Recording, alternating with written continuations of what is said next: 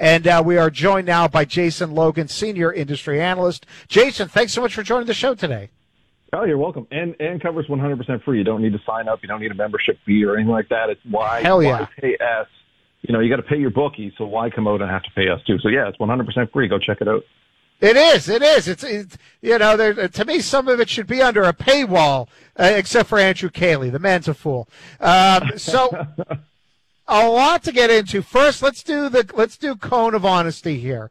Did you watch the entire national championship game?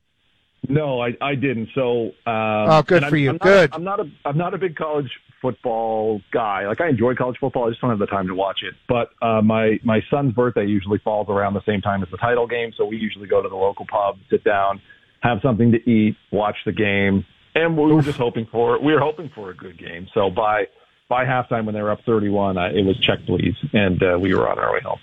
Yeah, I was out doing some errands and things. I came home and I saw that score. I'm like, well, I guess I was right when I because my prediction was Georgia would win and cover, and it was based on no actual intelligence beyond, when in doubt, take the SEC team to win and cover. That was it, and it paid off. Yeah, and you could absolutely see, like, that pedigree of player. Like, when I just first saw them on the field, I was like, wow, Georgia is just so much bigger than TCU. So even the eyeball test, for anyone that didn't know anything about football or which conference those teams came from, it looked like little giants out there at some time. Yeah, except with a realistic ending and not a Hollywood one.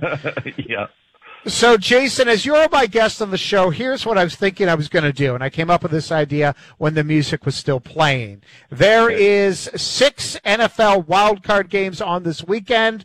You tell me which one you're the most interested in, and then I'll give you a corresponding question depending on which one you give. Honestly, I'm just kind of starting to sink my teeth into a lot of these. I do have some early bets, but they all have their own thing. If you just want to go through the schedule, we can just go through the schedule and see what we come up with. All right, we'll start first with this one, Seattle at San Fran.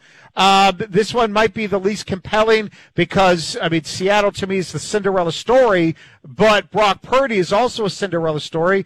In the end, it comes down to this. San Fran is averaging 36 points per game at home with Mark Purdy under center. Seattle's giving up nearly 30 points per game when they're on the road. Can you make any argument for why Seattle can cover the spread or come up with an upset? Outside of, like, divisional game, and Seattle's defense is playing much better, which wasn't that hard to do considering how bad it looked at the start of the season, but they are playing much better towards the end of the season. But for me, I'm looking at the total here. This is one of the bets that I did have in the early bet. I took under 43 in this game. If we look at the last matchup, and we don't have to go back that far, they played in week 15. The Niners won 21-13.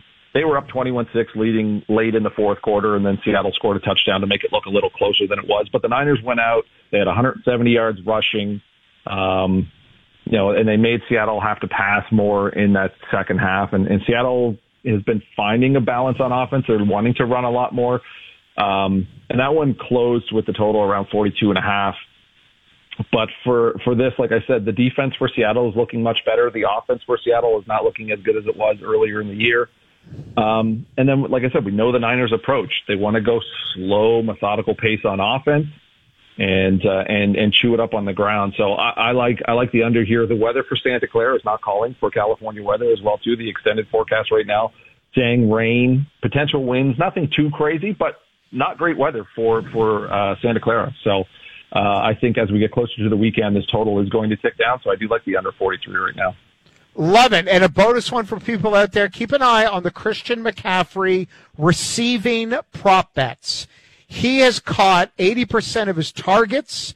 Seattle is without one of their best linebackers in Jordan Brooks. So I think there's going to be a matchup there that you can exploit.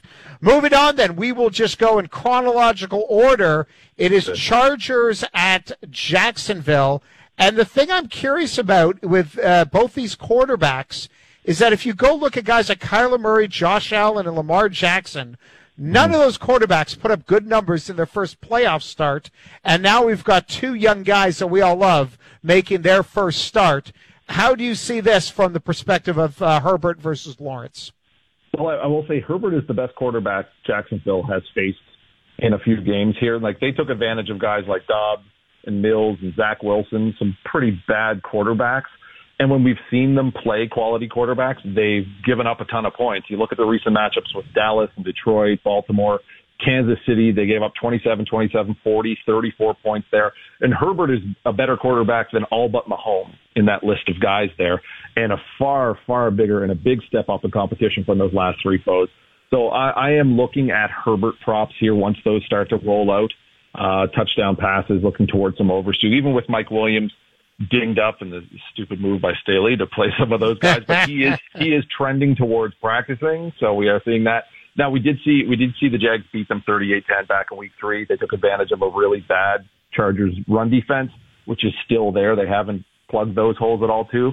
So they could play a little keep away from Herbert, and that makes me feel maybe even a little better about his passing, because if they do have success on the ground and they are be able to chew up the OP and take their time and kind of limit him, I think he's going to have to come out and throw it. So looking at Herbert overs there, but definitely an interesting line move. This one opened anywhere from +1.5 to +2.5 on Sunday night. We saw those injuries popping up for the Jags, and then the market started moving away from the Chargers, and we saw this one drop as low as Jacksonville +1 to a pick'em at home. We are seeing some big comeback up as we're getting positive news on the Chargers, so we're seeing this one come back. I could see it getting back up to like LA -1.5 again, maybe -2. You know what the weird thing about that is, and I know no one wants to bet on Jacksonville, and Justin Herbert is a sexy quarterback, even though his average yards per throw is in the Matt Ryan level. But the Jaguars, I know they're in the AFC South, but they beat Dallas, the Chargers, and Baltimore with Lamar Jackson. I went and looked it up. The Chargers' biggest win was against Miami when they won 23-17. I think that's their only win against the team that's over 500. I don't know why all the money is going on the road Chargers. Well, it's not. I don't think it's there yet. I think you could see something come back now. We'll see. The Jags play nice with the advanced analytics. So in terms of like the sharper guys, the system guys, they've been a very, very popular pick towards the last month and a half of the season. A lot of pro guys were on Jacksonville. So I think we'll see a pretty good split here. But for me, I'm looking at Herbert as that massive step up in QB competition for them. And regardless of how the game works out, I think his props are live. So. From Covers.com, we're joined by senior industry analyst Jason Logan. Moving on to Sunday. To me, like, the problem with Sunday is I have no idea with the health of Tua. I got no idea the health of Lamar Jackson. So to me, it feels like just a very simple parlay. And if you want to be a coward, and I am, you take it on the money line. You just parlay the Bills and the Bengals to win. That to me seems like a nice cowardly Sunday bet. Yeah, so if you look at there was one offshore book, and they kind of did us a favor by coming out and saying these are kind of the spread ranges depending on the Miami QB situation. They were saying if Tua was in, Miami would be about a 7-point underdog. If Teddy B is in, around a 10, Skylar Thompson, it's going to be about 2 touchdowns. And if you look at the market right now, it's sitting around 10.5 to 11. You've got Mostert. His status also questionable as well, too. For me, I look at the Bills' offense and their defense. Their offense had their way with Miami last time out. And then the defense, this is the third go-around for Leslie Frazier against this McDaniel offense, which was a little bit of a question mark. No one really knew what was going to come out of it. And then they're potentially going to have a worse QB. If you pay attention to the odds and you say that it's at 10, 10.5, they're looking at, that's what it's saying is Teddy B or Skylar Thompson. So they're going to have a worse QB at the wheel for that game. So for me, it's at 10.5. It's on the other side of that hook. I'm a big fan of the double result, which is like the first half full game odds, and you can get some okay prices there if you're not comfortable laying a big favorite. And right now, you can get the Bills to win the first half and then just win the game at around -180, which it's under 2-1. I have no problem laying that with a team as quality as Buffalo and a defense as bad. And then the offensive line for the Dolphins as well dinged up. So I think Buffalo gets right. I think the result that we saw against New England was a bit skewed. It was a weird game, but it was a weird week for Buffalo. You had the Hamlin incident. You had them traveling back home. You had them not focused, not really prepared, not playing a lot of football before that game with the Patriots. And we saw it. They had 3 turnovers. It was just kind of a messy game. I think they really tighten it up. They come after the Dolphins in this game.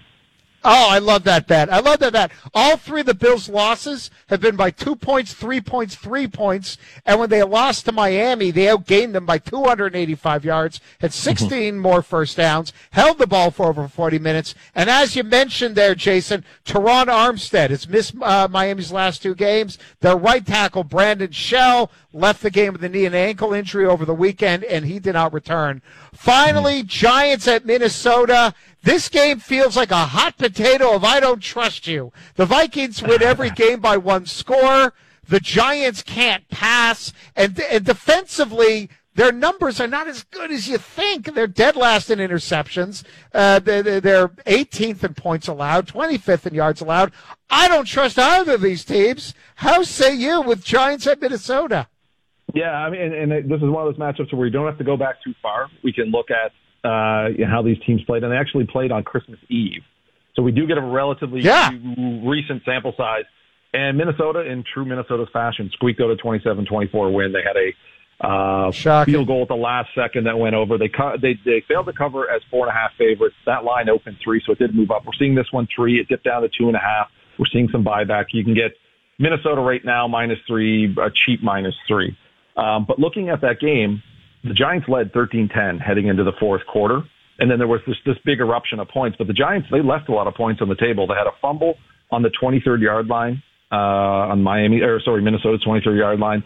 They had some bad drops in the fourth quarter as well, too, that had them settling for field goal. And then they had 2 turnovers, had 7 penalties. It wasn't a great game for the Giants, yet they just did not go away. Now, the Vikings, they don't play nice with the analytics. Sharp guys hate them. It's a 13-win team that kind of ranks out along the lines of like Cleveland and Pittsburgh. Like they definitely don't speak to their record.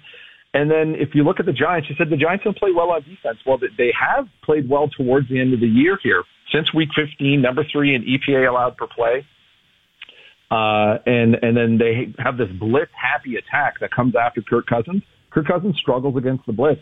So I think the G-men definitely a lean as an underdog here. I would love to see it on the other side, like a 3.5, but I just don't know if it's going to get there. Yeah, and that winning field goal was a 61-yarder at the gun, and that was back in week 16. Jason, by the way, plug the podcast. Where can find Jason Logan beyond his work with Covers.com? Sure. Well, we have the Sharp 600 podcast, which is Covers podcast. We do that every Tuesday and Friday afternoon. Primarily NFL focused, but with the NFL coming to a close, soon we'll be swinging that to NBA. But we go fast and furious for 600 seconds of high protein, low fat sports betting content. That's fantastic. So I love everything about it except just switch the protein and the fat or make it 50-50. And now that's a little bit closer to my own diet. Hey, Jason, really appreciate it. Thanks so much for joining the show today. Oh, you're welcome. Thanks for having me on. Yeah, absolutely. Take care. That is Jason Logan, Senior Industry Analyst with Covers.com. You can follow on Twitter at CoverJLo.